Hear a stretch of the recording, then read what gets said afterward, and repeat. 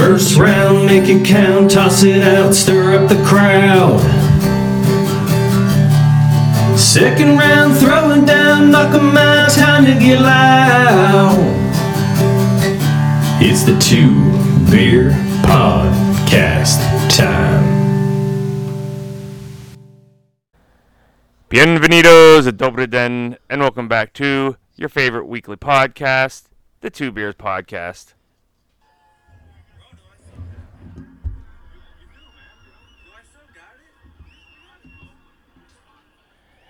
And if you couldn't hear that, that was Teofimo Lopez questioning, bro, do I still have it? Do I still got it? Was that you couldn't hear a thing? Ah, damn it, didn't work. You came in flat, so flat. $1,500 a week for podcasting lessons for you, and this is what I get. Jesus. Well, we still got it, obviously. That is never a question. I'm Jordan, here with Drew, episode 114. Drew, how was your night out in the city? You know, man, well, I was going to say, I'm used to flying solo, so it's not nothing new. But it was nice, man. Had a nice little evening on the town. Enjoyed some college basketball and some Ronies out at the hotel bar at the Stewart. And, then got to kick my feet up and relax. Plenty of open seats in the Garden for Heisman night. Plenty of big, not as big of a draw as you would have thought. And I got to watch some good boxing, man. I got to watch a lot of our pod favorites. And, got to see about as best as I could have hoped for that main event. So it's a good time. So, I mean, the only downside was not being able to throw our buddy from Omaha a couple bucksies. Yeah, I was. It was a good time though. It was nice. Got me. Even though I was like, man, at least I know I'm not gonna spend any money on merch. Yeah, right. Not that there was any. There was just one fight T-shirt. Like, pretty sure last year we went, there were like hats, fight T-shirts, double hoodies, like lots of merch flying off the shelf. It's funny how that guy apparently isn't a star and doesn't sell, but Teofimo does apparently. But yeah, they had some like shitty fight T-shirt. But it was so cold, I cracked and bought a Top Rank beanie because I forgot mine. So ended up still dropping a couple bucks there at the table. Yeah. I had a quote-unquote working weekend. I had some clients / business partners of mine in from out of town, and so we were wining and dining. We were at some some clubs, some steakhouses, the Steelers game, etc. So I unfortunately did not get to drop our boy $40 either. That was a little upsetting. I was gonna say the way you set that up, you must want people to feel bad for you or working on a Saturday night, but you were just like drinking and like smoking cigars. So we didn't get to the cigars, but oh well, that's okay. Love it, love it, man. But you oh god, I was gonna say without further ado. I was gonna say you gonna bring it or bring what? Like you're flat. Like I wasn't even just joking. Like you're just so flat right now. You gonna pep it up, really? Bro? You're flat. Really? I'm not excited. Can you actually hear me, or like I'm? Yeah, like flat? I'm telling you, I'm not excited to be here right now. You're literally the wife in that front seat of the car right now. Like, all right, I need you to be that kid with the pipes and the blue eyes. I'm just so just shut the hell up. Let's get ready to drink. You ready? Let's do it. All right, 3, 2, 1. Oh, that was some good poppage. Because I am going for Michter's Small Batch Bourbon. Usually you're the one drinking whiskey. Oh, man, I had that for the first time. My neighbors on Sunday. Yeah? I took a little break-ski from my 7-day work weeks and watched some football. And, basically we pretty much crushed an entire bottle, which is pretty wild in a 3-hour span. Couple Small Batch Bourbons. What are you drinking? Not that I care now that you keep saying I'm flat, but what are you doing? I'm just trying to help the pod, man. I'm drinking help your pod, bro. Luke Bryan's Tulane lager. That sounds like it's too lame. It's okay. It's solid for a lot. I'm not a big lager guy, but it's solid. All right, so let's break down some boxing, hey? Sounds good? Where are we starting? Glove gate? Scorecard gate? Do glove gate. All right, Bud. Did you go back and watch it on the I did. the YouTube? Oh, cool. Yeah, I did. I like that. It was funny how like Bud haters were like, "Oh, they're putting it on for free on YouTube to get the ad dollars to pay them." I'm like, you guys are so obsessed with Bud Crawford. It's amazing. Was it really on YouTube for free? No. They put the replay, or I guess not the replay, but a couple days ago, BLK Prime posted the full fight. You can watch it on their YouTube channel. Okay, I went like the exact morning after, and it was. Oh, gotcha. No. They put like the live feed on. I mean, 3-4 days after. Like, who cares? Yeah. More exposure I went to their for page. Yeah, that's actually smart. Yeah, it was. Yeah, people. I watched they're some losers. kind of like weird stream angle for it, like the morning after. It's like how what do you call it? PBC puts like their pay-per-view fights on Showtime like the next week. Yeah, a week later. Yeah. Yeah. So any hoodles. Slow start for Bud, and then just like he always does, he's a killer. I told everybody last week, man, that guy can crack. Like that guy's not a shitty fighter. Yeah. So yeah, Evan Eason, and like he came to play. Like it was. No, I'm not gonna say even, but like he was in the fight. That was the wild part about the knockdown. It was like a lot of times those things build, but to me, like, maybe it built some, and maybe it was just like I said, like the weird like streaming angle I saw, but like it kind of. I'm not saying it came out of nowhere, but it was sudden. It was a sudden kerplow. And I mean, just Bud does what Bud does, just whammy right in the kisser. 10 straight stoppages. He hasn't gone the distance since 2016. Yeah, I don't know how people can hate on him. I mean, why? I get it. He's fighting the lower tier guys. Errol Spence is the truth. Everything he says is true, and everything everyone else says is false. Like, how can you even say that? Like, how do you know? Like, oh man, it's great. It's whatever. Which is really funny because, like, probably one of my top 2 or 3 favorite people to listen to in boxing is like Carson Merck. He was good. Porterway. Yeah. Yeah, but his just like insistence that Bud is full of crap and Errol Spence. He's Team Spence. He's always been Team Spence though. I know. But he openly admits it. I know, but what I'm saying is that like I don't know how I can like somebody so much and then have them just totally in the bag for Spence. Yeah, I hear you. That was it. Was one of they had a good pod this week on the Porter. Shout out to those guys. If you don't listen to it because it's always good stuff with Sean Ampey and Carson and Carson Merck when he's on. Yeah, I mean, listen, Bud I hate to download information now because now it's just overkill. But listen, he was just getting to a rhythm. He was picking apart what Avanesian was doing and what he was leaving open, and yeah, bam. Right hook. The work rate of Bud was insane. Like that was his highest work rate in a long time. And it was and that's because Avanesian was coming with offense, so Bud had to just control the distance with the jab, which was masterful. Yeah, and I mean that's good for him too because there's control. There's keeping the guy off of you with the jab.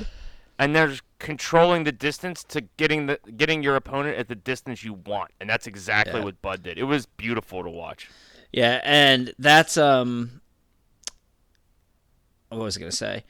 That's good for him to where I mean this guy's nowhere in Errol Spence's league, but I mean if that fight does happen, who knows? I don't even know because I don't know if they're ever gonna announce an Errol Spence fight. I don't know. At this point, just chill. But yeah, like if they do fight, like it's a good, like a Spence is gonna apply pressure as a bigger fighter. Now Eason isn't a bigger fighter than Bud, but yeah, but you know what I mean, like somebody applying pressure, like it was good to get into that rhythm. So yeah, listen, the place was packed, 14,000 people, and like it was going nuts for Bud. I mean, yeah, overall, I don't know what the number. Hometown. Yeah, but I mean, I don't know how big of a box. Again, I didn't see his last fight. No, I don't know if that was the Horn fight. If that was in Omaha. It was his biggest crowd. Well, yeah, no, I know. I'm just saying the last fight that he had that was in Omaha. I forget who that was against, or if I've watched the fight or not. But any hoodles. Yeah, but it was a good.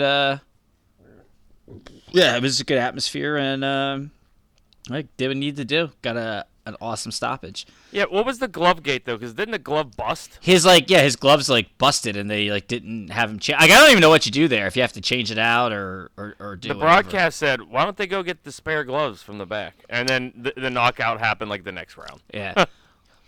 Yeah, so like I just don't know. I don't know what happens there, to be honest with you. I don't either. But yeah, it was good. It was good. It was good stuff. So I didn't bother with any of the undercard. No, neither did I. Not that you probably needed to. No. So All right, so then let's go through the undercard where you were the top ranked card. yeah, man. So we had Keyshawn Davis started off.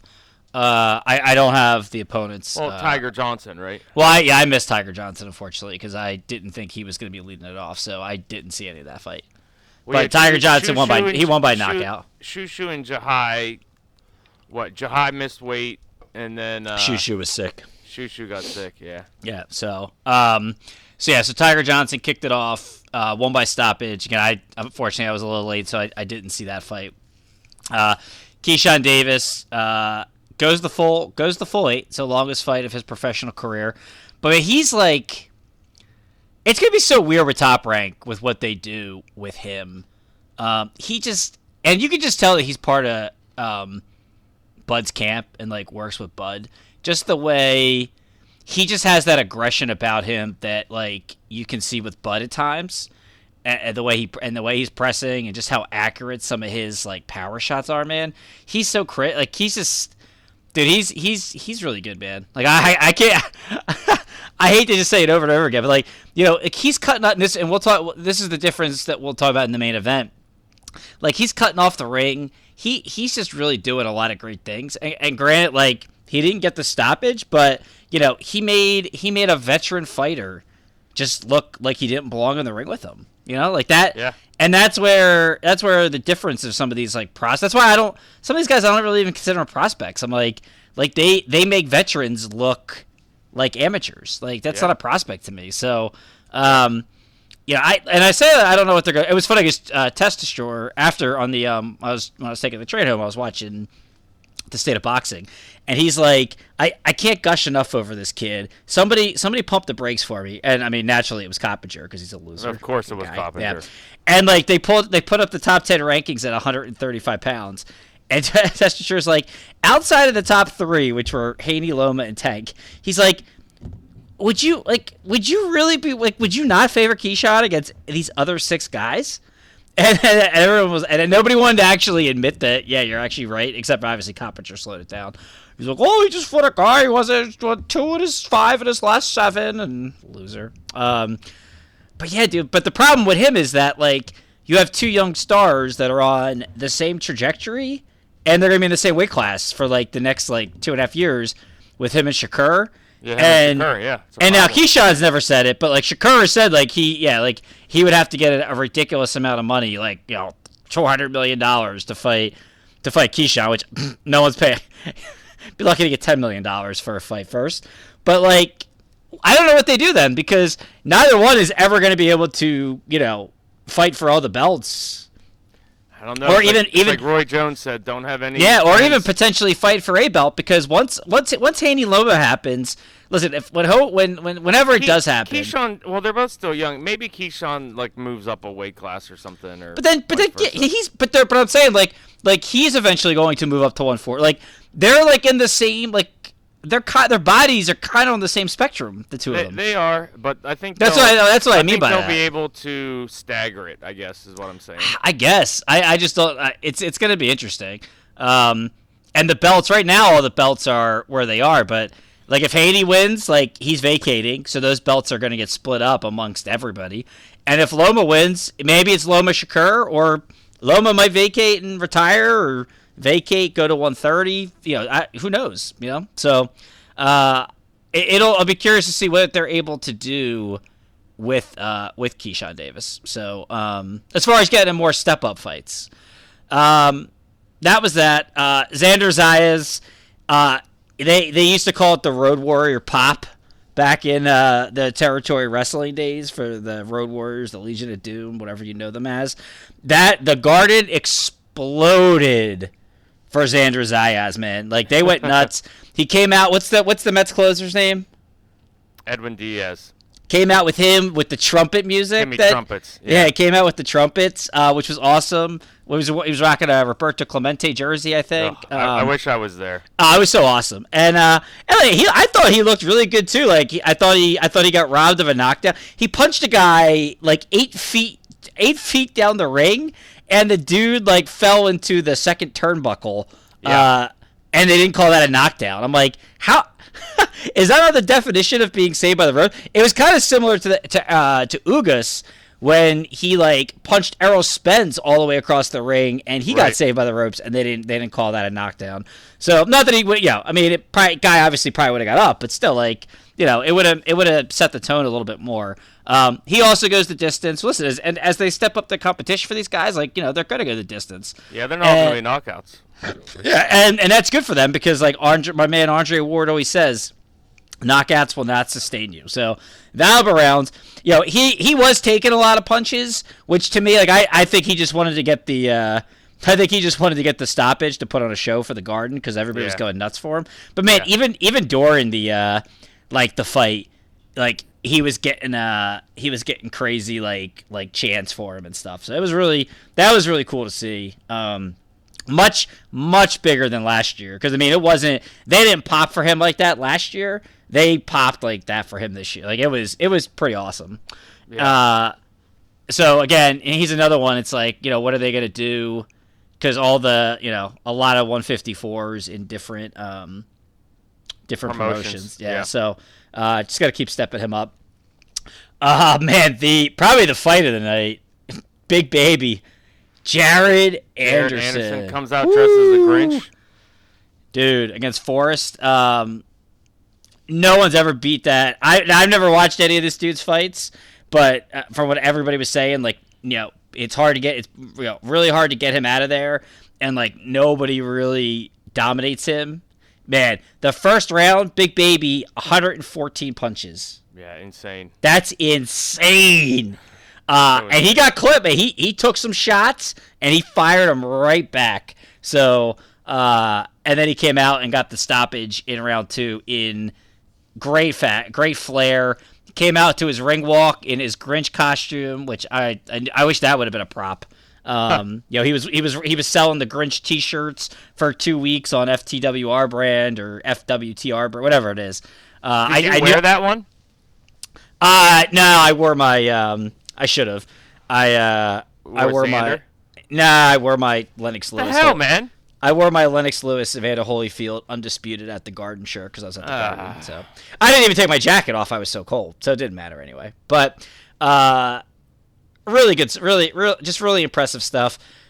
He's good. We talked about it last week of those 3 guys who has the most star potential. We both went. Yeah, you were certain. You didn't hesitate with Xander. I got there, but man, dude, Jared Anderson. Whew. Once Fury, we're getting to the end of the road here with Fury, Usyk, maybe not Wilder. I guess we'll see. But like some of these guys that are like at the top of the division, as they start to retire, like Jared Anderson's time is going to be coming in the next 2 years. To really start contending for those belts. I think he's ready to start to hit like the Pulev, Wallin. You know what? You know who I want to see him? I want to see him fight. Who? I want to see him fight Frank Sanchez. Oh yeah. Everyone, people were throwing out Ruiz. I don't. What that's. I mean, whatever. Like I don't disagree. Probably a bit premature, but I mean, it wouldn't be bad. Give him Frank Sanchez, man. I think it was Aunt B said Hellenius.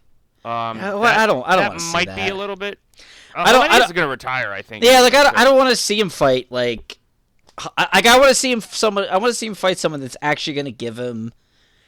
No, maybe they won't give him trouble, but somebody that's going to like make him level up even more. Like Hellenius isn't going to do that. Like Chisora wouldn't do that. Dillian White wouldn't do like those guys. Like they're on the way out. Don't you Yeah, think? but yeah, but I think they're still at a tier that Jared Anderson needs to achieve still. So I think if he fights one or two of those type of guys, Yeah, I guess. I don't know. I just like I feel like Sanchez is like there. He had that fight against I think Jet. it's just I think it's more of like tiers of like, okay, these guys are on that tier, and like let's just see what he does against somebody in that tier. I don't think Sanchez is that much of a tier ahead of him. Yeah, I agree. I think Sanchez is a good fight, but I think like I said, well, Pulev's old, but like guys in that like Wallin. Wallin's a good one. Like I'd rather see a Wallin fight than those other old guys I just named. Yeah, I mean there's fights to be had. Let's just say that. Yeah. And I'm sure they'll get them. So yeah. I'm excited. I mean, dude, even Charles Martin, like he sucks, but like whatever. Like I don't think he's on as. Actually, he does suck. I don't need to waste my time with that. And then there was the main event: Teofimo Lopez, Sandor Martin. Which in a 10-round fight, I didn't even know it was 10 rounds until. Right, I didn't either. 10 rounds. I don't even understand why these dudes are doing 10-round fights. Like, what purpose does that serve? Like, I don't get it. Yeah, it's and this bizarre. this is supposed to be a WBC eliminator, and it's only 10 rounds. Like, this is absurd. And a 12-round fight probably would have helped served him better. But listen, yeah, Tio is what he is. I actually thought his whack job father actually did a better job this fight with the I was lead-up. gonna say that. I thought the dad had a good. I thought he had a very good fight in the corner because he was actually instructing him instead. I of heard that. fighting. Now, obviously, I wasn't there, I was there, so I didn't hear the stuff on TV. But I just mean with the lead up, like you didn't really see him as much as you usually do. You didn't like hear his nonsense, like you know what I mean. Like he usually takes a lot of the shine away from Tio. I feel like, and he didn't seem. He seemed like he was more than willing to take a back seat to him this fight. And there was two different points where it kind of stood out. One was he said son, I need you, and Tio cut him off. He goes, I know, go down a level, go downstairs. He goes, yeah, go to the body. And then there was another time where he was like, jab him, jab, you can control him with the jab to the body. And it was just like, wow, like actual instruction out of Tio Sr. How about that? Yeah, I mean, Tio didn't actually listen to him, but yeah. I don't know, man. On the broadcast, like, I thought Tio did pretty good. Like, you're in the minority, man. I know. Like, I thought he actually had some success jabbing to the body, and like when you look at the CompuBox numbers, like. It actually shows Tio like out-touched him in almost every round, and yeah, when I'm sitting like again, so I heard what had happened before I saw the fight, so I'm going into it expecting to see like Tio just like not doing well, and I'm like, he's connecting, like he's jabbing to the body, he's connecting. Now he looked super ugly doing it, like. He was like on Navarrete levels of like lunging and like just out of control. Yeah. I mean, I'd be curious to how like his percentages looked in his other fights. I mean, he threw 400 punches and only landed 97 of them. Yeah. Oh, I mean, yeah, he definitely struggled, but like everyone was like, "Oh, Martin did so good," and it's just like, dude, he got out-touched in every round except for one. Yeah, I didn't like. I thought that Martin, and again, this is just. And I thought Tio's connects were just as equal. As I thought Martin was landing some cleaner punches and was just killing him with that right check hook. Right. Other than the right check hook, I don't think he had any success from Tio. And that was just Tio getting out. Yeah, well, I thought he was just So the big narrative, if you're a big Teofimo fan, the narrative was that Martin ran the whole fight and wasn't trying to engage him. He did not run the whole fight. If you're anti Tio, Tio lost the fight, and they robbed. They what do you call it? They robbed Martine on the cards.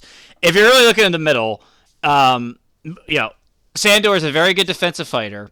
Like, he wasn't running. He saw what Teofimo was letting Tio charge in, and then because Teofimo just kept. And this is the problem. Like, his best offense. Yeah, and he just kept charging off balance, which he hit him with two check hooks to the temple that dropped him twice. If Tio went down in the second round, and that they counted that as a knockdown. He went down in the seventh that they called. They said he cupped him or whatever. Dude, he knocked him down. Yeah, it is what it is. Tio, did he hurt him? No, but Tio was off balance because he was being sloppy, and like that's why whoever it was, I think it was Puma Lou, said had that Roy Jones to him in his last fight. I'm like, what do you see? When he does his crap, like that's not Roy Jones. Like he's so off balance and gets touched up when he does that stuff. Like whatever. And I thought they were close. I thought the rounds were close. And like, listen, when people are like, oh, he ran, and like the one dude punch drunk or whatever, that's very close to the Lopez family, who was like had it scored, basically like 9-1 only because of the knockdown, and the guy was running. Dude, like the punch stats like 7-3, 7-5. 8-9, 11-9, 10-8, 12-9, 7-7, 14-11, 10-6, 11-10. Like, there's not this disparity to where, like, this wasn't Rigondeaux who wasn't doing anything and was, like, landing two punches. Like Martine was basically getting outlanded maybe by two punches, but was, controlling the fight. And this is where I was, like, this narrative where, like, oh, like, if you're engaging and you're being more aggressive, you win close rounds. It's like, there was some close, like, when you have and again, the punch stats aren't, who knows how accurate they always are. Not shitting on CompuBox, but they always say, like, you can't fully use this as, like, the Bible. Like, in a 10-8 round where Lopez lands two more punches, like, when Sandor's making him look silly, like, chasing him and not being able to cut off the ring, and every time when he throws, like, he, like, counters him and just hits him with a flush hook, like, that doesn't, you're, like, just because Tio was recklessly coming forward, he doesn't win that round. So I don't think it was it definitely wasn't a robbery. I thought it was a close fight. Obviously, the one scorecard. I thought for as much success as Sandor had with the check hooks, and using the strategy of letting Tio stumble into him, I still thought Tio outtouched him and more quality touches. I thought. And so you had a scorecard similar to that one judge at a 97-92.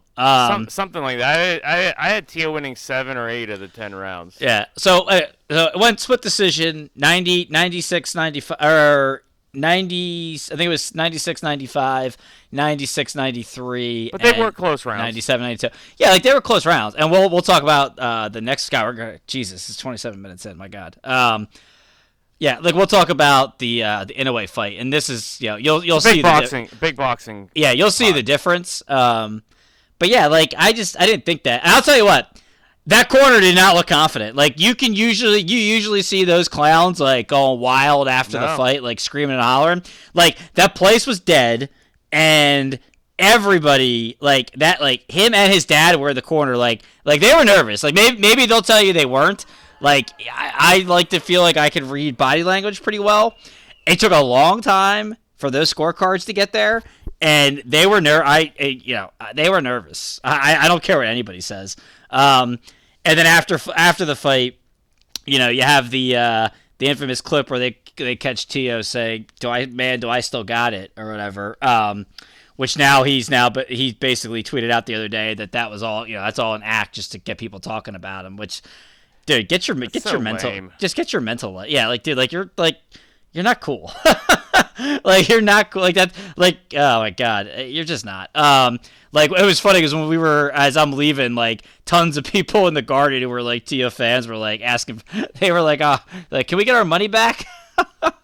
Yeah. After that, 900. I think it peaked at. Hold on, I have this. Where's the views? Because because I was at last year's Heisman, so I find that interesting, like the numbers, especially because he's such a big draw, and Crawford was a fool to go up against him. Averaged 951,000, peaked at 972. Last year, I forget who was the main event last year. But that was the average of that was 1,243,000. So I think I'm not a numbers guy, but I think 1,243,000 is higher than 970,000. Is that right? Am I doing that right? Yeah, wasn't he the main event last year too? Who's that? Tio. No, Oh. we went to Heisman night last year, dude. Oh, did we? Yeah, dude, that was Heisman night. Oh, I didn't realize that was Heisman night. Yeah, dude. Yeah. Yes. Okay, cool. Yeah. Come on, bro. Come on, brah. All right. Tio fought 2 weeks 2 weeks before that and got his ass whooped by Kambosos. Yeah. Oh, okay. Yeah, my bad. Nah, it's all good. Don't worry about it. You're all right. So we'll see what's next for him. I don't really know, to be honest with you.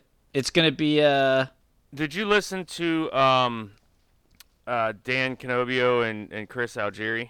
yeah. Which part? I thought that was interesting. Algieri was like, he needs to go back down to 135. I heard yeah, it was interesting. I thought that you know what would be interesting? I think What's that? is the two guys, and I don't know, maybe this is probably not the next fight, but you know what I see happening? Tio versus Kambosos 2 Nah. or 3 or whatever. Nah.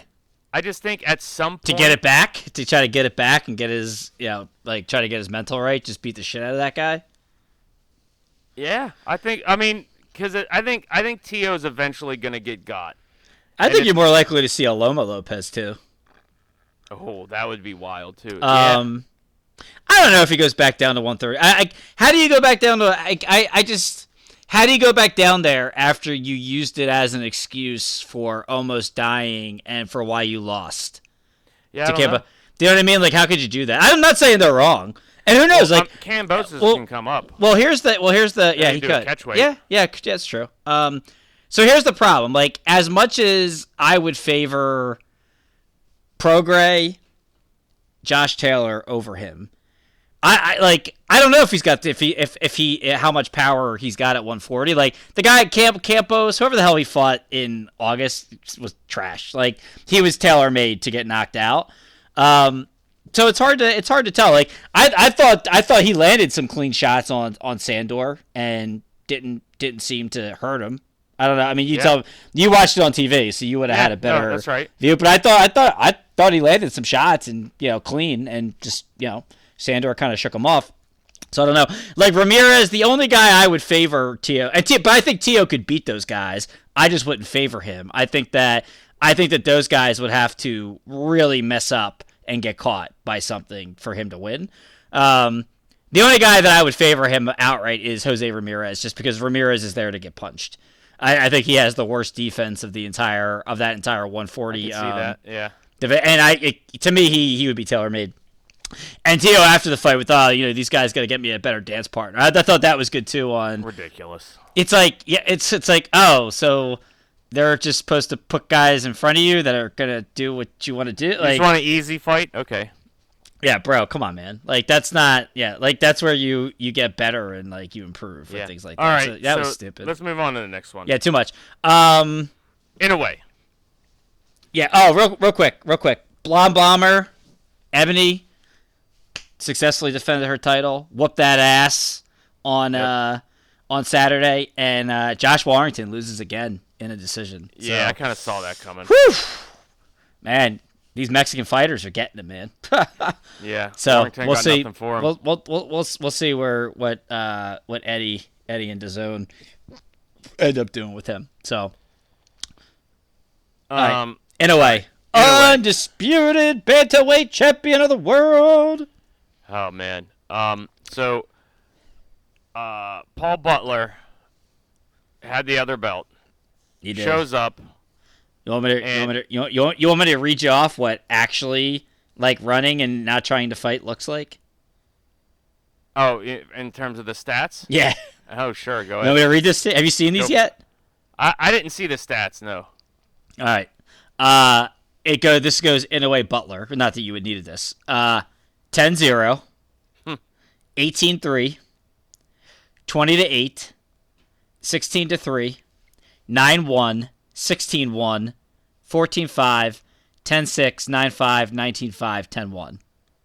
Yeah. That 151-38. That's a guy that ran the entire fight and didn't want to fight and was just I don't really blame Butler, and here's why. okay. Like, going into the fight, you know you're going up against the perfect fighter.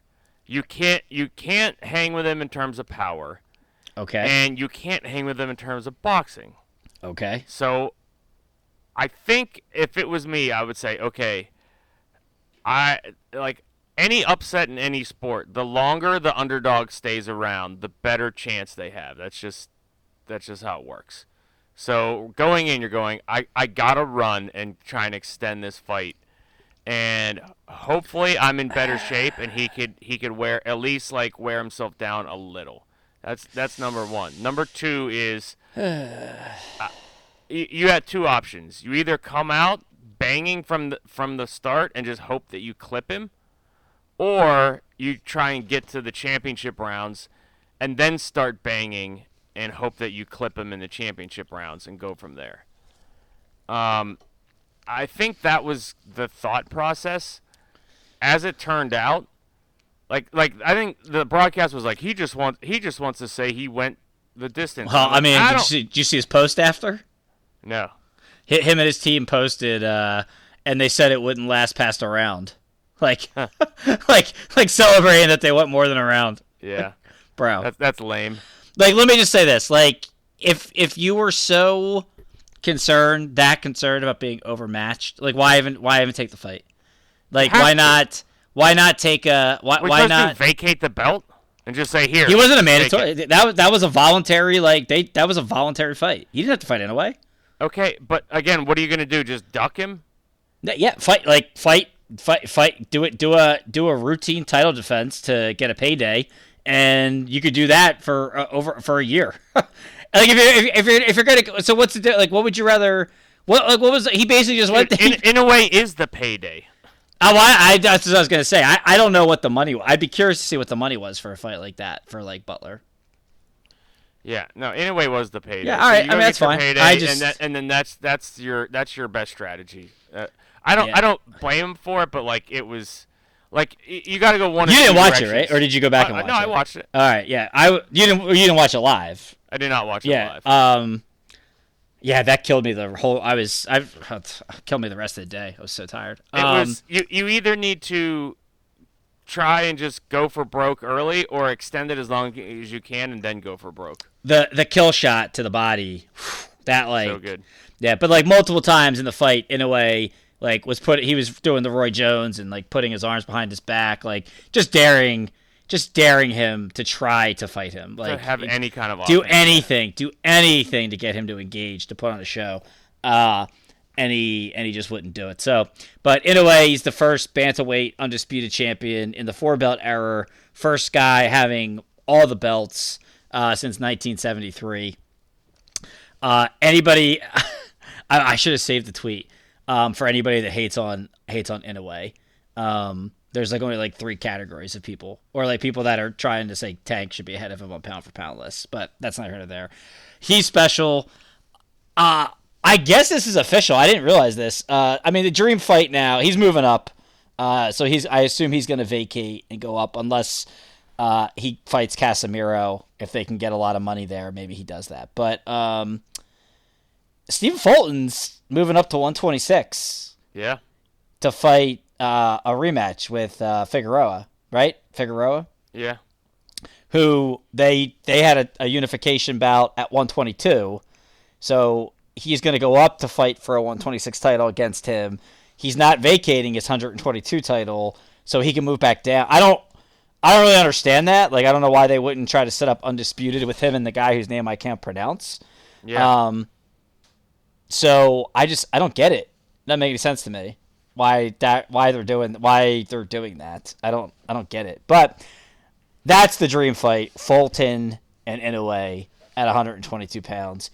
Give me if that's in America, I I would highly consider traveling to wherever they put that. Yeah. So I think I'm a bigger Fulton fan than you are. I'm not. I love this. Isn't called well. I know we have. I know you sometimes forget that he's not Colbert, since you get those two confused. But Stephen I have similar feelings toward both of them. But Fulton's the real deal. So yeah, man. That give me all that fight. I would absolutely love that. But again, you got Top Rank and you got PBC, so who knows if they'd be able to set that up. Okay, now the real dream fight this weekend. Woo! Michelle Rivera versus Frank Martin, 147. 135. 135. Sorry, Jesus. the whiskey's hitting. 147. Well, Frank Martin's 27, and Michelle Rivera's 24. 24. Yeah, you want the tail of the tape? Sure. Michelle Rivera, 24-0, 14 knockouts, 24 years old, 5'9", with a 71-inch reach. Frank Martin, 16-0, 12 knockouts, 27 years old. He just got started at the age of 22. 5'8", 68-inch reach. So giving up an inch and giving up 3 inches in reach. I'm you were excited now. I'm going to say it now. Who's You ready for this? Martin might have the coolest nickname, the Ghost. Yeah. I really like that, the Ghost. You ready for this? Yeah, go for it. This will be the fight of the year. Ooh, I like that. It will overtake Wood Conlon. The women too. It will overtake Shields Marshall. This will be fight of the year. Katie Taylor, Serrano. Taylor Serrano. Yep. Overtaking all of it. All right. Will overtake it all. Drop what you're doing. It's on Showtime. It is not pay-per-view. Correct. Watch this fight. These two guys, like, Frank Martin is basically like a mini Boots. I think that's why I said 147, because I had Boots in my head. Mini Boots. And he's like a mini Boots, and Michelle Rivera is just like a poor man's Keyshawn Davis, I guess. Okay. I mean, he's very slick. He's smooth. He has power. Like, I think he's pretty good. I just don't. I don't think they're similar fighters at all. Yeah, Keyshawn stalks more. I feel like Rivera was another guy you kind of poo-pooed me on, and then after his last fight, you were like, "Wow, this guy looks good." Not me. That's all right. Not me. Nope. Here's what's great. Both these guys are considered prospects, which okay, like I guess I don't know the difference. I think I started watching Rivera before you because you were like, "Have you seen that guy who looks like Ali?" And I was like, "Yeah, I've been watching him for like a couple fights." Nah, you watched more Frank Martin than I have, but that's fine. I don't know that I've watched any Frank Martin. Oh, really? Okay. All right. I've only seen highlights. I don't. All right, we're 40 minutes in. That's not the point. Yeah, kudos to these guys because like you don't see these prospects actually fight each other. This is like hell, you don't even see. It's weird that Frank Martin's 27 and considered a prospect, by the way. Yeah, well, he got started at 22, so started late in the game. But like you can't even get nobody at 168 who aren't even prospects anymore. They won't even fight each other because they don't want to mess up a Canelo payday. And, like, these two guys are stepping in the ring. And they're fighting 12 rounds. Like, this is what you should do in a big fight. Why would you not fight 12 rounds? I don't understand. Good.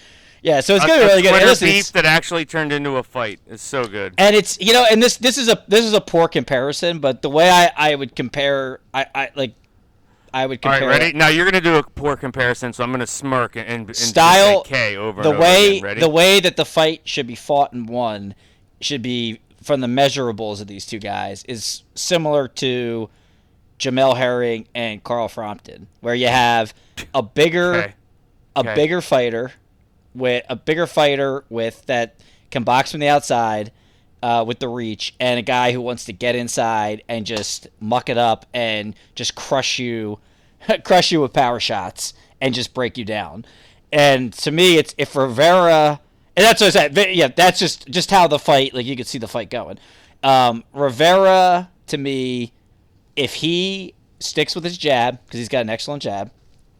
Good jab and a good counter puncher. Yeah, and I was gonna say, so to me, the jab and the check hook, just like with Herring in that fight, if he can execute those punches throughout the fight and not get baited into a firefight with Martin, I think if it turns into a straight firefight, it favors Martin. Martin likes to be in the pocket.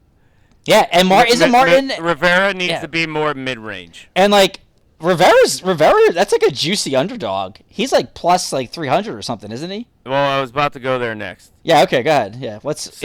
Rivera's plus 185. Martin's minus 245. Yeah. So Martin's a favorite, which I was surprised, to be honest with you. Yeah, it's I'm not surprised. Over under rounds. 10.5. Yeah, over is minus 190. Under's plus 150.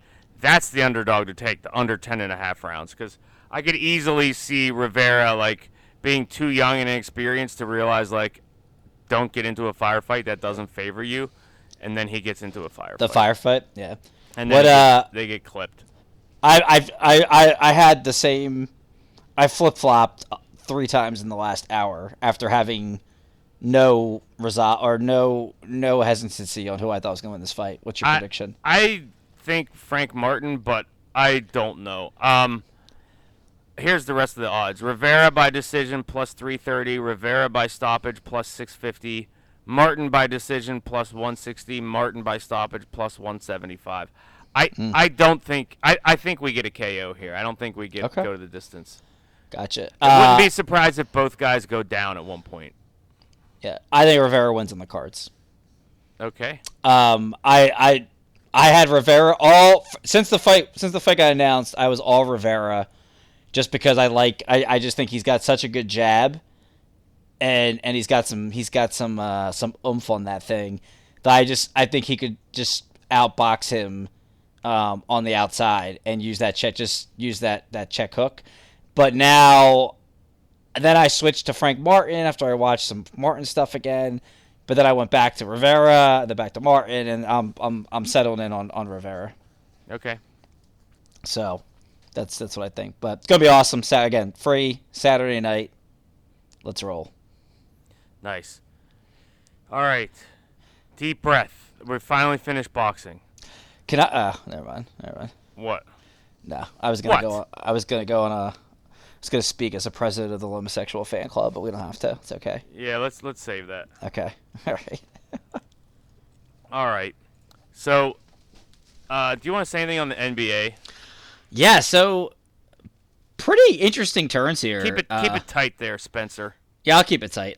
Steph Curry hurt his shoulder, so the Warriors might be done. He's going to be out like 2 weeks, and they're 14-15, which, man, that's mind-blowing. I don't know if it was the punch, if they just don't have it. It's nuts to me that they're 14-15 right now. Yeah, strange. But they're only 5 games. They're only 5 games out of the 1 seed. The standings are so insane this year. Everybody's just so average, except for Boston and Milwaukee. Really, except for Boston, Milwaukee, really. Cool. Am I keeping it tight, or are we doing this nonsense? What an ass. Hate you. Eastern Conference, it looked kind of quirky to start the year, but now teams that you expected to fall down the pack, like the Pacers and the Wizards, are falling down to the pack, and teams like the Sixers and the Nets are starting to move up the pack. But hey, shout out to Torrey White's New York Knicks, man. They are on a 5-game win streak. They're now 15-13. They were the definition of 500 forever. Now they're 2 games over 500. They're playing well. So they're a 6 seed right now. Atlanta, I tell you, the team that's really interesting in the East is Atlanta, because they're still trying to just trade John Collins. I would stay away from him.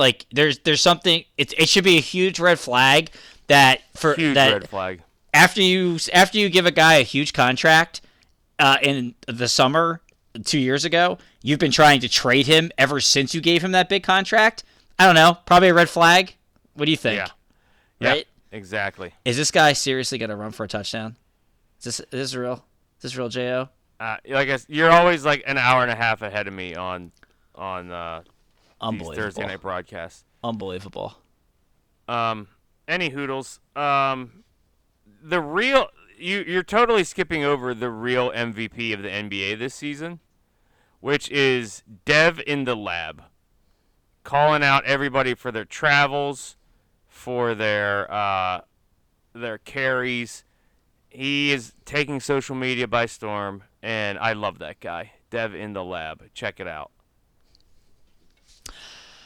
He is really great. Sorry, I apologize. Thursday Night Football's going on again, so wild stuff. Yeah, but I'd be really curious. And like Trae Young's had some issues with the coach and like the media and being like a jerk. Like, after all that talk about getting after they acquired DeJounte Murray, it's a team to watch to maybe blow it up a little bit. I'll say that.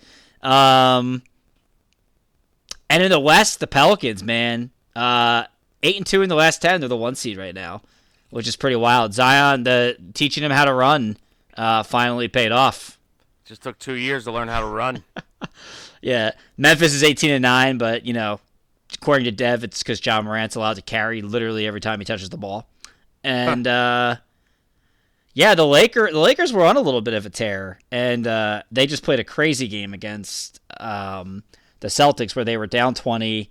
They went up 11 and then lost by 5 in overtime. So pretty nuts. And in case we're doing a check-in on the the Timberwolves, you and your brother were pretty bold in predicting they were going to win 50 games this year. 13-15 right now.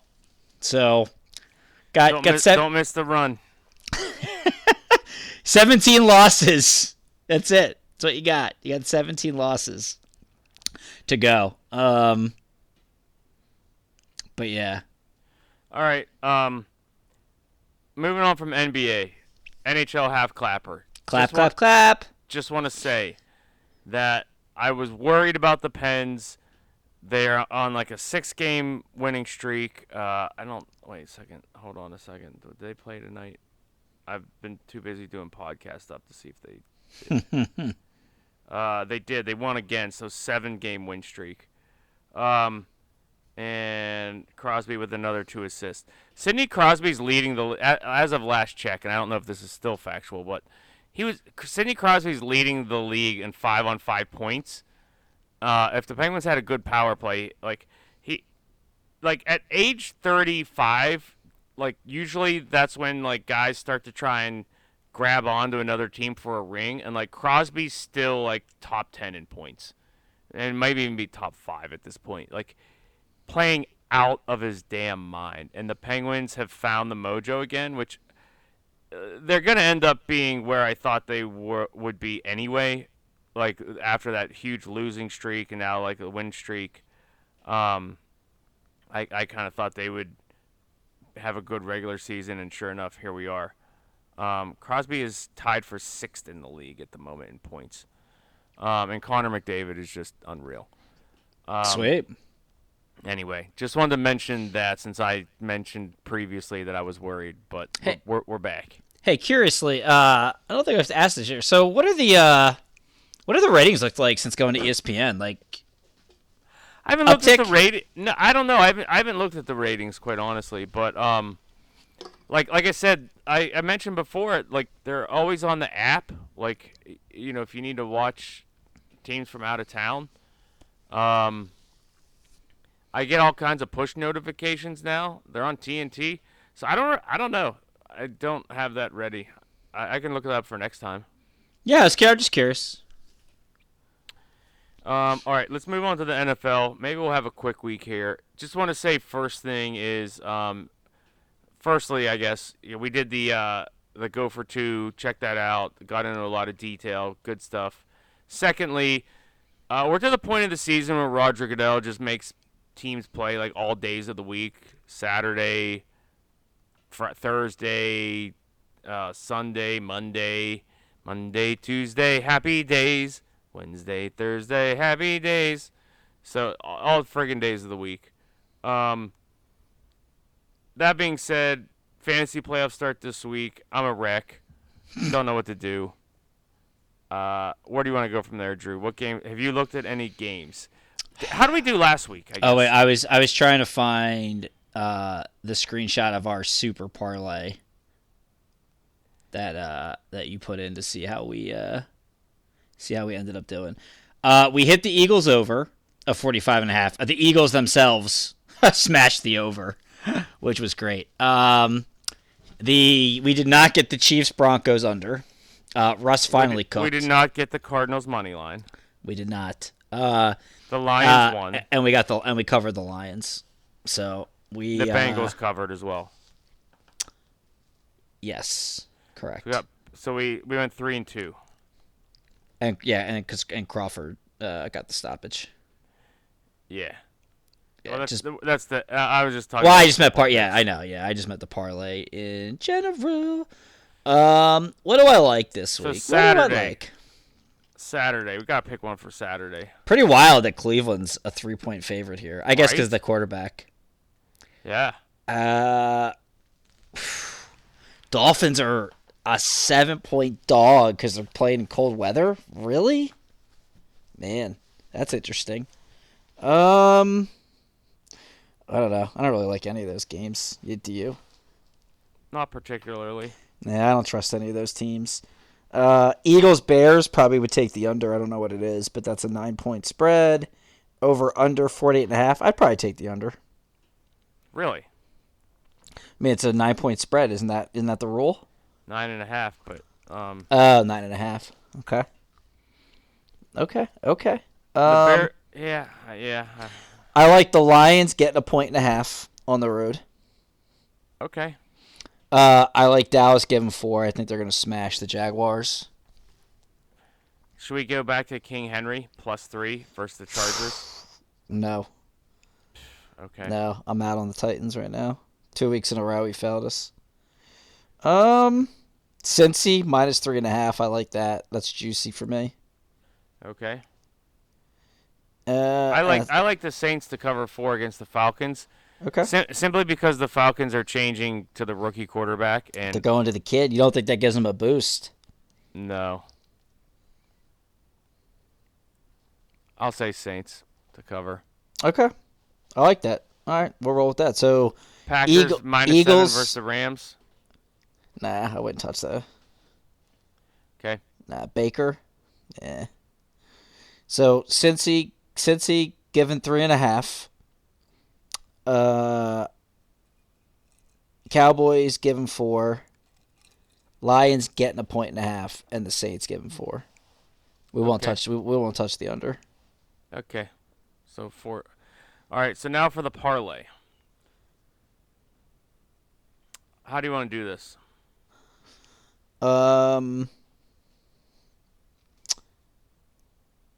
Just let's bet all those games. Okay. Let's ride. Anything else? On the parlay? No. Yeah. Okay. All right. I like it. All right. Before we wrap up Beer One, shout out to him, Drew. What you got this week? So, in honor of the fight at the Garden, actually that's my meme of the week involves that too. So Devin Haney tweets out, "Kambosos ruined Tio. ... He will never be the same." And then some random dude at Master Diaz 7 got into it with some guy. I don't even know how this ended up on my thread, but they ended up with, "Boxing ain't no sport anymore. This is a business where fighters like Kambosos, Mayweather, Canelo, all those bug fighters are winning because of money, not for the actual sport and what it once was." So that I read that correctly. Thing is, a business where fighters like George Kambosos, Floyd Mayweather, and Canelo Alvarez, which I kindly responded, Kambosos was just mentioned in the same sentence as Floyd and Canelo. It's officially time to shut down Twitter. Master Diaz 7. Sorry, Elon.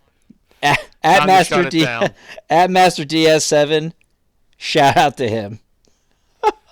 Like, I almost swerved off the road reading that, driving home from the garden at like 3 a.m. I just couldn't believe that. I'm like, did this guy just reference like he thought he was making valid points and just referenced Cambosis with Floyd Mayweather and Canelo Alvarez? Yikes.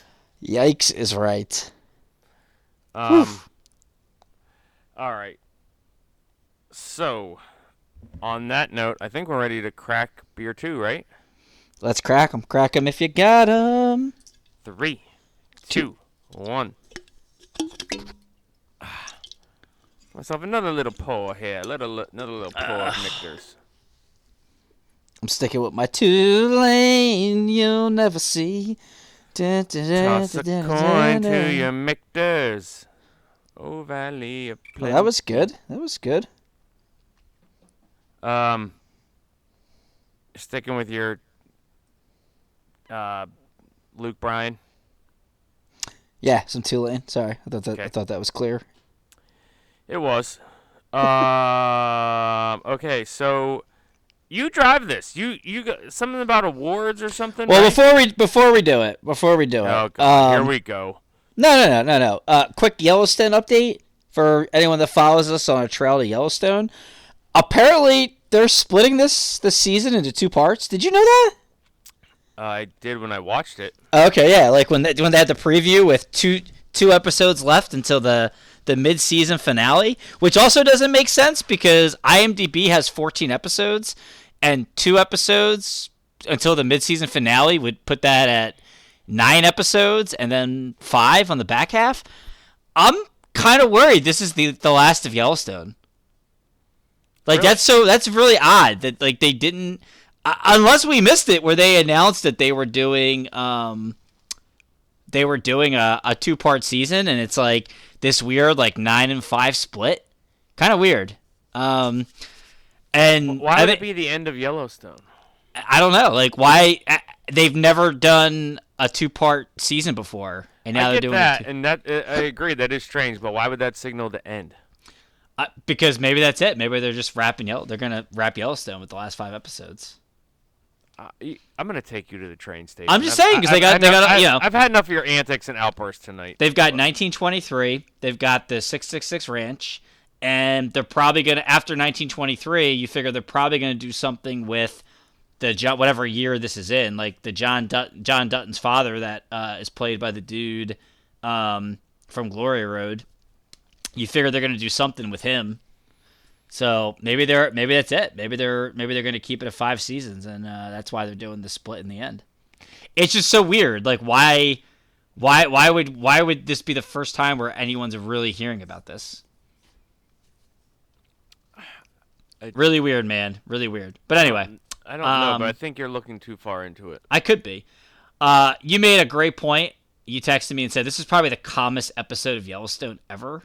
Yeah. Which means I anticipate the next 3 to be just absolutely bloodbaths. 3 things real quick. 1, if the way that this last episode went, the way Casey kept like looking at the cows and the cattle and the herding, if Casey's like coming back to the ranch again, I might be out on the show. I can't take any more fucking Casey. Like, just find a story, find a plot with this guy, and stick with it. Like, now he's gonna be coming back to the ranch? Are you kidding me?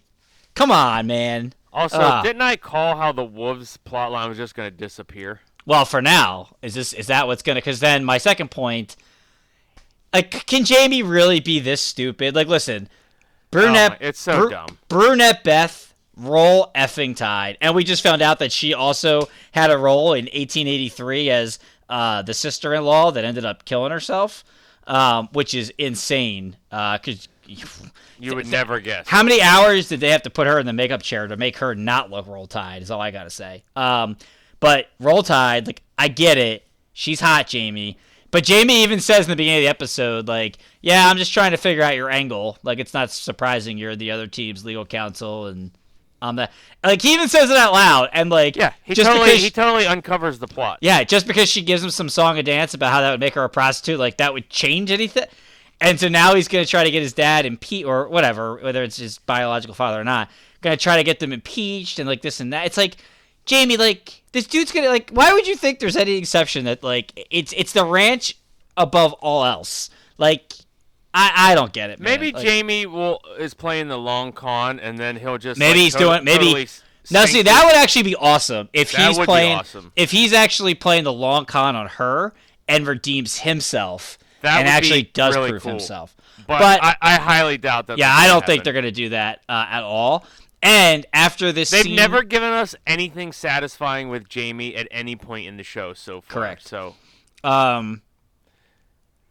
and after the scene with Beth and Rip in the meadow and how all they need is whiskey, cigarettes, a meadow, and you, I'm pretty convinced now that Beth or Rip will die. didn't I tell you that coming into the season? I did tell you that. You're probably saying you didn't say that. What are you talking about? No, That's I exactly what didn't. said. I just didn't believe you could kill either of them because of like how popular they are with the show. I think one of them absolutely is But, going well, to die. like I said at the beginning, that gets you the biggest pop in terms of like gasp and like. But that's what I'm saying. heart If you're going to have like multiple seasons after this, I don't know how it survives without those two. No, they probably do one after this. My prediction: one of them accidentally shoots the other, trying to shoot Jamie. Like there's some type of scuffle. Well, then Rip. No, that would be her shooting Rip, trying to shoot Jamie. And you know what? She'll Yeah. blame Jamie. Yeah, that's exactly what I was going to say. And she'll blame Jamie for that. And Yeah. just somebody. All right, let's. I don't want to even get. That's get my into it Yellowstone any thing. further. But with back on the wolf thing, like that might end up being what they try to get him impeached for. Like the wolves, maybe it isn't dead yet, and somehow Jamie finds out. Yeah, about good it. call. Maybe Jamie will find that out, and Yeah. that's like how that's their back door. Yeah. So, Their Yep. second back door. oh, man, she is so roll tide. By the way, Jesus. Whew. Like I didn't think it's tough to top Beth Dutton, as annoying as she's become, but just like from a roll tide perspective. But man, roll tide. All right, that's all I well, got. Now that Drew has a stiffy over there, It's not. Now- It's putting it lightly. all right, what's this awards thing you got? So I think I'm prepared. we're getting to award season here. You know, we're getting to the point where Golden Globes, the Oscars, all these things are starting to come out. So I was like, you know what, we're gonna do some year in review stuff later in December, some Christmassy things probably. Let's do our own little award show here. Because all these people that select these things, they're all bought and paid for, and whoever. They never really pick who should win these things. So I did a couple categories here. Most of the stuff is stuff that we've covered on the podcast over the last year and a half-ish.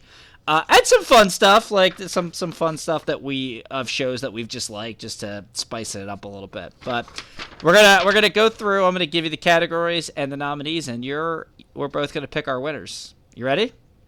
Yes, sir. Dun dun dun I dun. think dun. All right. Let's start with Best Movie Drama. Only because this is probably the latest category, because there really haven't been a ton. Yeah. Coda, which was Apple TV, I believe, right? I forget. I think it was Apple TV. The Batman, and The Gray Man. Jordan, who wins I your went with Best Movie Coda. Drama? Child of Deaf Adult. I love that movie. It was really good. Excellent flick. Something I went into it thinking like there's no way I'm gonna like this. It's a category that I can't even relate to. I'm sure it's gonna be like artsy cutesy. No, it was like really good, and like the actor was like an unknown actor who killed it. So Yeah, it's fair. Fair play there, my friend. I went with the Batman. Loved every minute of it. They could have given me 3 more hours of that movie, and I would have loved it. I thought Twilight killed it. Colin Farrell killed it. I just thought it was just excellent Okay. film. Let's go next to Best Male Performance in a TV Drama.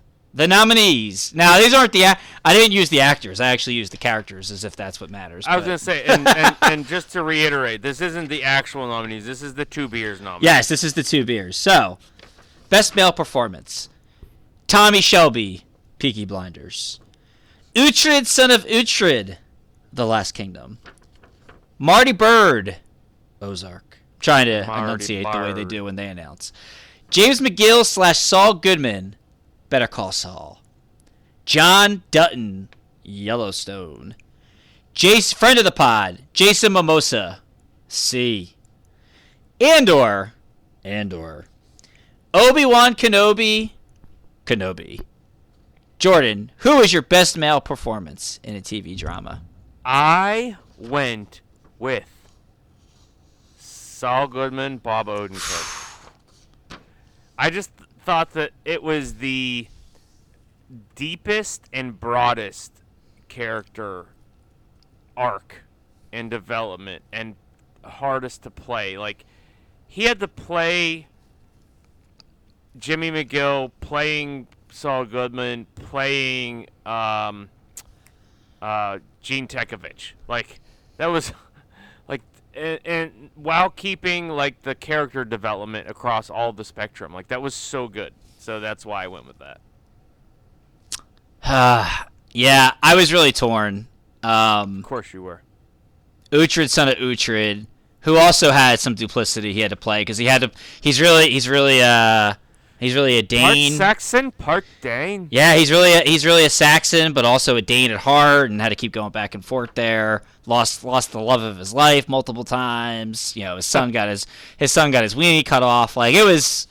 I'll tell you, he's got to give these speeches. A lot happened. Yeah. But yeah, ultimately I had to go James McGill, Bob Odenkirk, Better Call Saul. The last 15 episodes, or 13, wait, no, was it 15, 16? Whatever it was, it might have been 15. Just tremendous television, performance after performance, the transformation into Saul Goodman and Gene Tekovic back to Saul Goodman. James McGill. James McGill. And then he goes right back to Saul. Yeah, it's got to be Bob Odenkirk. If he he better win, like, in real life, because that's just embarrassing if he doesn't. Yeah. All right, next, best female performance, TV drama. By the way, did you skip best TV drama? I'm moving around here because typically Okay, they do that last, so I was flipping around here. Got it. Kim Wexler, Better Call Saul. Is it Edda? I totally should have. Ada Thorne, Peaky Blinders. Roll Tide. Ruth Langmore, Ozarks. Brita, The Last Kingdom. Beth Dutton, Yellowstone. Carol Pertier, The Walking Dead. Max from Stranger Things. The entire cast of Yellow Jackets. Jordan, your best female performance in a TV drama goes to. I really wanted to go. Ruth Langmore. Who's the actress that plays her? That's not part of the game. I really wanted to go her. Julia Garner, but no one has ever given Melissa McBride, Carol Pelletier, her just due. And so I, Jordan White, on the Two Beers podcast, episode 114, in the year of our Lord 2022, will give her just due and give her the award. She is the sun, the moon, the sky, the earth, everything, the universe. She deserves the award. Has she ever even been nominated for anything in real life? Never been nominated. Nah, never been nominated. It's just unreal. She captures my heart, and everything I've just said pales in comparison to how you feel about her. Yeah. So, who are you picking? I mean, is that even a question? Carol Pertier, The Walking Dead. Even though listen, it's probably a little unfair. It's probably Wexler's a great nominee as well. I didn't really go Ruth because she just did a lot of screaming this past season. But in The Walking, this last season, like, it was so spread out because they didn't know what the hell they were doing here that Carol didn't actually. This is probably one of her weaker seasons, but I was thinking that. I was thinking that too. It's probably one of her weaker. But you know what? seasons, To your point, we're giving her the Lifetime Achievement Award here because she's been so good season after season. Never nominated because The Walking Dead is not the type of show they want to nominate for these things for some reason. But yeah, it's Carol and Melissa McBride all the way. No contest. Yeah, agreed. All right. I like it. Moving on. Best actor in a movie drama. Wait, can I just say something before we move on? What's that? Can I just say Oh something? yeah, before do your we- thing. Do your thing. What do you got? If you want to stop me, you're gonna have to fucking kill me! That was basically the whole last season. I tried. This is really by the was the highlight. recent season. So she did the entire season. She just yelled and screamed. Oh man, it's so good. It's so good. All right, best actor in a movie drama. Friend of the pod, Jason Momoa, Sweet Girl. Christopher Sweet Pratt. Sweet girl. Christopher Pratt, Tomorrow War. Robert Pattinson, The Batman. Ryan Gosling, The Gray Man. Chris Evans, The Gray Man. What is J.O. this? This is best actor in a movie drama. Oh crap! I don't know if you didn't send me this one. It was an incomplete list, but we're gonna do it on the fly. Crap! I was too busy scrambling in my brain. Can you repeat it? I can. Jason Momoa, Sweet Girl. Chris Pratt, Tomorrow War. Robert Pattinson, The Batman. Ryan Gosling, The Gray Man. Chris Evans, The Gray Man. Which one was the bad guy in the Gray Man? Chris Evans. Yeah, that's who I'm going with. Me too. Listen, in Twilight was great in Batman, but man, Chris Evans crushed it as a heel. Oh, so good. Years of being Captain America, Mr. Goody Two Shoes, and yeah, he was awesome in The Gray Man. He was so good. Yeah. Didn't even have trouble believing that he was just like a shitbag. He just did it so well. Yeah. So Even much with that fun. stupid mustache. Oh, the mustache is what made it. Yeah, I agree. All right. Moving along. Best supporting character in a TV series. You ready? Yes. Arthur Shelby, Peaky Blinders. Baby Monk, The Last Kingdom. Queen Aylesworth, Roll Tide in Real Life, The Last Kingdom. Oh, it hit me in the loins right there when you said Rip that thing. Wheeler, Yellowstone. Lalo Salamanca, Better Call Saul. Why did that also hit me in the loins the same way that woman did? Luther Luthen Andor. Father Bianca, The Last Kingdom. Wow. Jordan, who is your best supporting character in a TV series? Oh man, so By far many. the most star-packed category. Wow, so many good supporting characters. But the funny part is I don't even think this is close. As many good ones as there is. Can you just say that woman's name again who played the queen? What was that? Or actually, the actress? It's Queen Aylesworth. Oh, so good. Or Aylesworth, however you want to say it. It's Lalo Salamanca. It really is. He was just unbelievable. What was that actor's name again? Tony Dalton. Tony Dalton. Oh my gosh, so good. Even just dying without saying any words, he was fantastic. Like, just that shit-eating grin of, I almost had you, bro. Yeah, he was great. Aylesworth, played by... It's like Elizabeth something. I almost went with Luthen, to be honest with you, from Andor. Maybe that's just recency bias because we just watched it. But man, he was fantastic. The guy He from was Good Will really Hunting. good. Yeah, he was fantastic there. Eliza Butterworth. Isn't it? I thought it was Elizabeth. All right, Eliza Butterworth. All right. So my last category for shows that we reviewed on the pod this year, our favorites. Best TV series drama. Ooh. You ready? All right. Peaky Blinders, The Last Kingdom, Better Call Saul, Ozark, Yellowstone, Stranger Things, Severance, Yellow Jackets, Jordan, best TV drama. There. I had two that I was debating, but you didn't name either of them. Am I allowed to propose them? Oh yeah, what do you got? Maybe I'll allow it. Some write-ins? We got some write-ins? Kenobi. Yeah, all right. What else? I didn't put that in because it was only 6 episodes. Rings of Power. Oh, excellent. Fuck me. I'm out. I'm done. So get a new co-host from now on.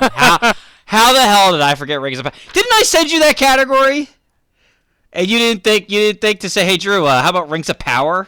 Well, like, not gonna lie, it was kind of like last minute. I was doing my list, and the other thing I did, again, last minute doing my list, I was going through all of our previous episodes from our 1-year anniversary to our 2-year anniversary, and I was like, oh, it's like Rings of Power. Yeah, Man, so, I'm the worst. I'm gonna say Kenobi, but Rings of Power is right there with it. Like, also, if you're gonna throw out Kenobi because of the 6. Well, that's why I didn't have. I mean, you can pick whatever you want. It's our award show. You can give it to whoever you want. Can I split it, or am I not allowed? No, you can't split it. You got to pick. You can have your top 2, but you got to pick one. All right, those are my top 2. I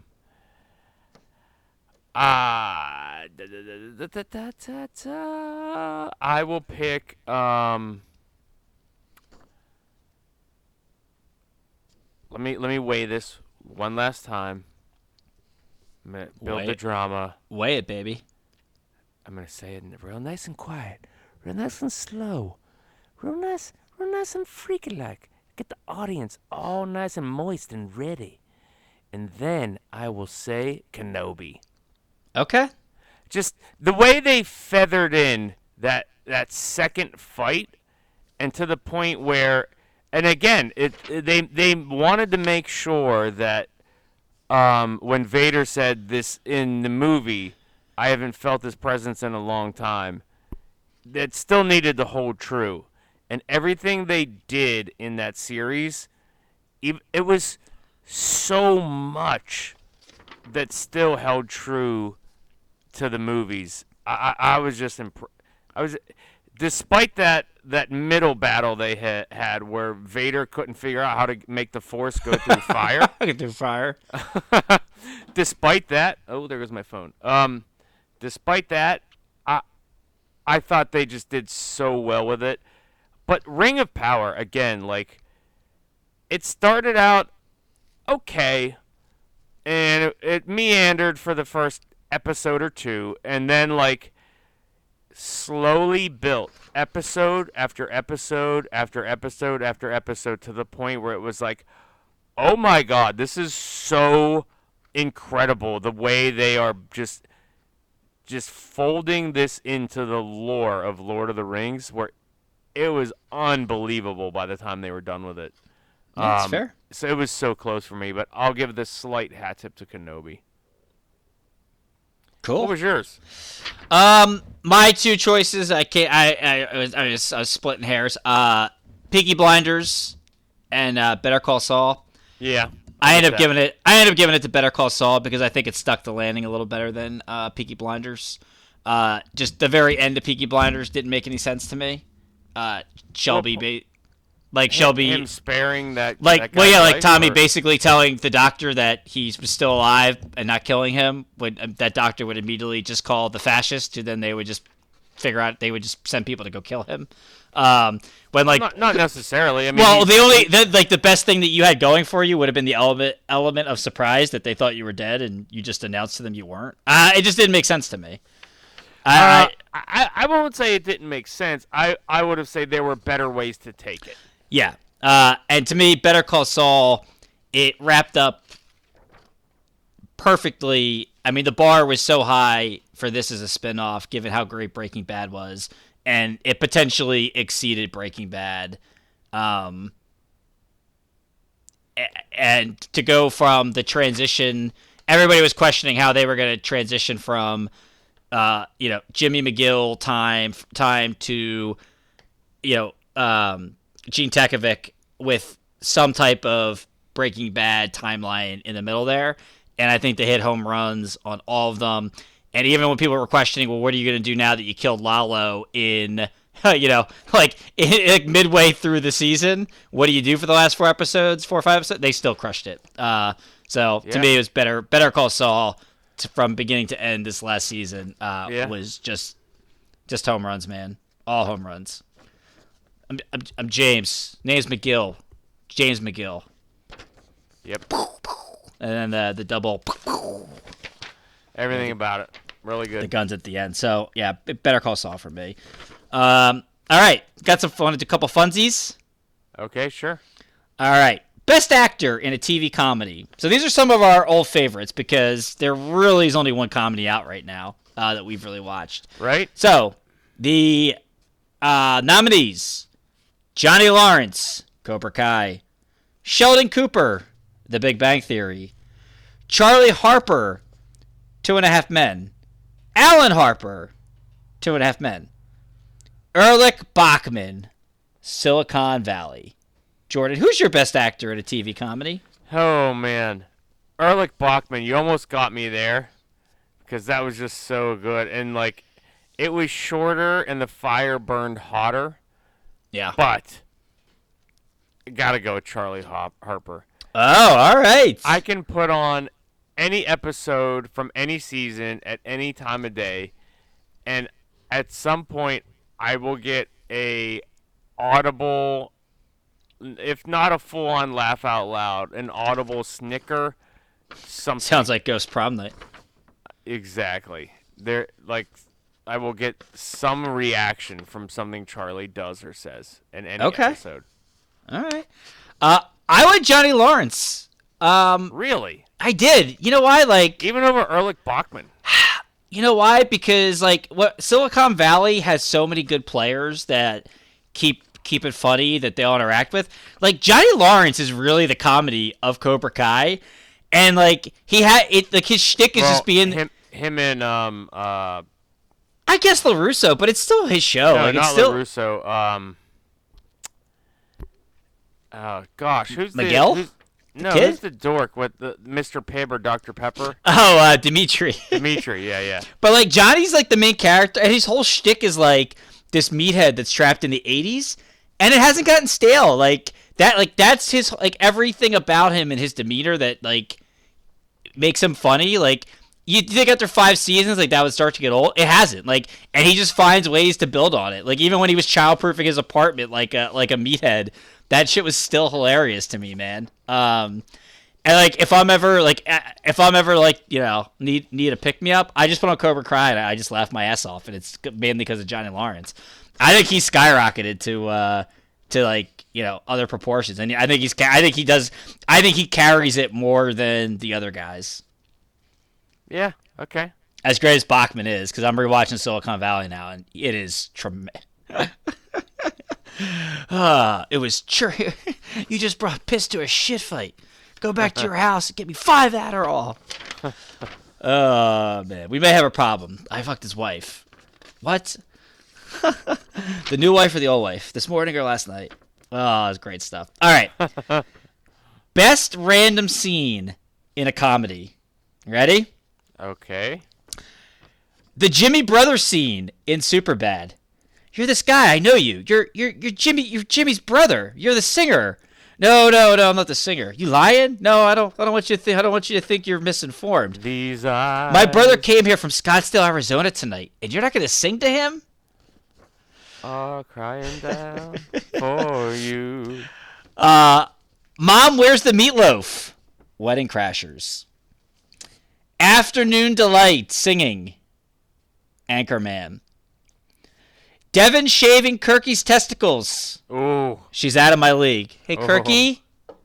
Want some help? You all right in there? It looks huge. The bowling scene. House ball. She's out of my league. House ball? Mike Tyson cameo. The Hangover. He's still got it.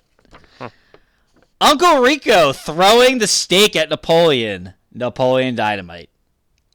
And, as we've already referenced on this show multiple times, Derek and his family singing in the car.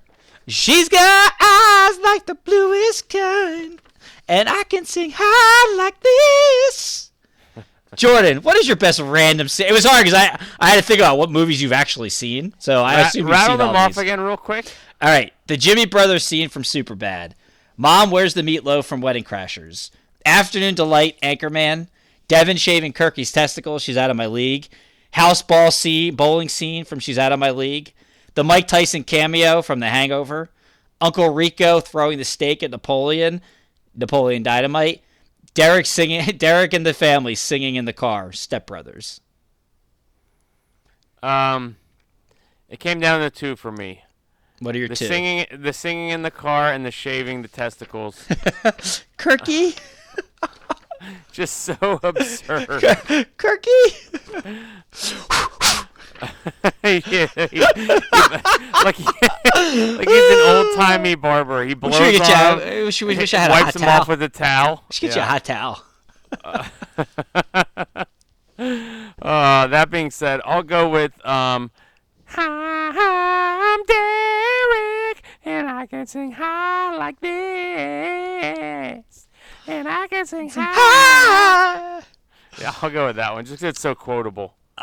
For me, it came down to Derek family singing and Afternoon Delight, just because that's just Also very quotable. Yeah, these are all fantastic, by the way.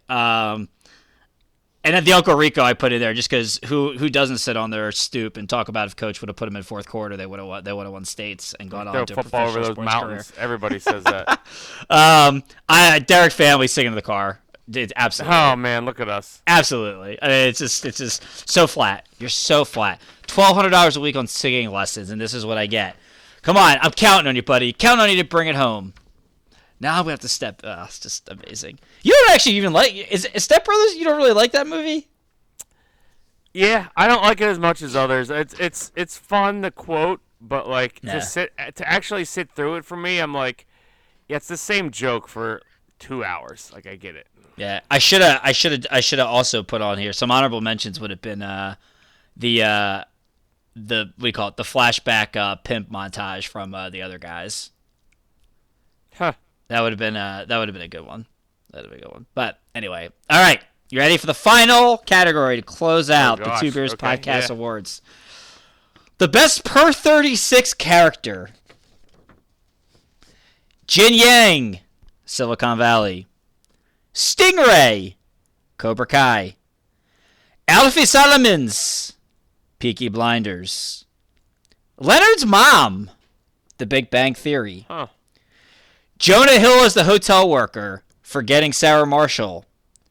Chaz Reinhold, Wedding Crashers. The Lendl Global CEO, Yellowstone. The Eagles, from The Lord of the Rings. J.O., the best per Eagles. 36 character. I mean, the Eagles were clearly the most integral. That being said, I'm gonna go with oh crap, I forgot which one. Who was your first 3 or 4? Jin Yang, Silicon Valley. Stingray, Cobra Kai. Alfie Solomons, Peaky Blinders. Oh yeah, that was it. Alfie Solomons. Go You on, went Alfie Solomons. He just barely made the cut for being in the show too much to be able to get the per 36 award. What line would I have crossed? I went Chaz Reinhold, man. Talk about quotable. Talk about just bringing the heat for the 5 minutes he's in the movie. Mom, the meatloaf. Never know what you're doing in there. I'm just living the dream. Oh man, Will Ferrell, probably his best Girls cameo. at funerals are just so horny. I gotta admit, I mean, I'm not judging you because I think you're an innovator, but it might be a little too dark for me. Oh man, it's so good, Chaz. That I still can remember the movie theater when he opened the door and it was Will Ferrell and just busting. So, all right, that is the Two Beers Podcast award show. Man, good stuff. I liked it. That was fun. Yeah, I enjoyed it. And then I think the last couple weeks of the year we'll watch a new Christmas movie and then do 2022 just wrap up stuff. Yeah, I got a couple cricket that. Yeah, I think next week we'll do Will Ferrell Will Ferrell and Ryan Reynolds' Christmas Carol. Yeah, I'm looking forward to that. And give our thoughts. Yeah. Me too. Me too. All right, buddy. As per usual, great episode. Good talk. See you out there. Big kisses. Sit down. Pull you that first round. You got an open count, toss it out. Everybody's cordial right now. Stir up the crowd. Get you that second round. Go on and throw it out. Talking about anything that makes you get loud.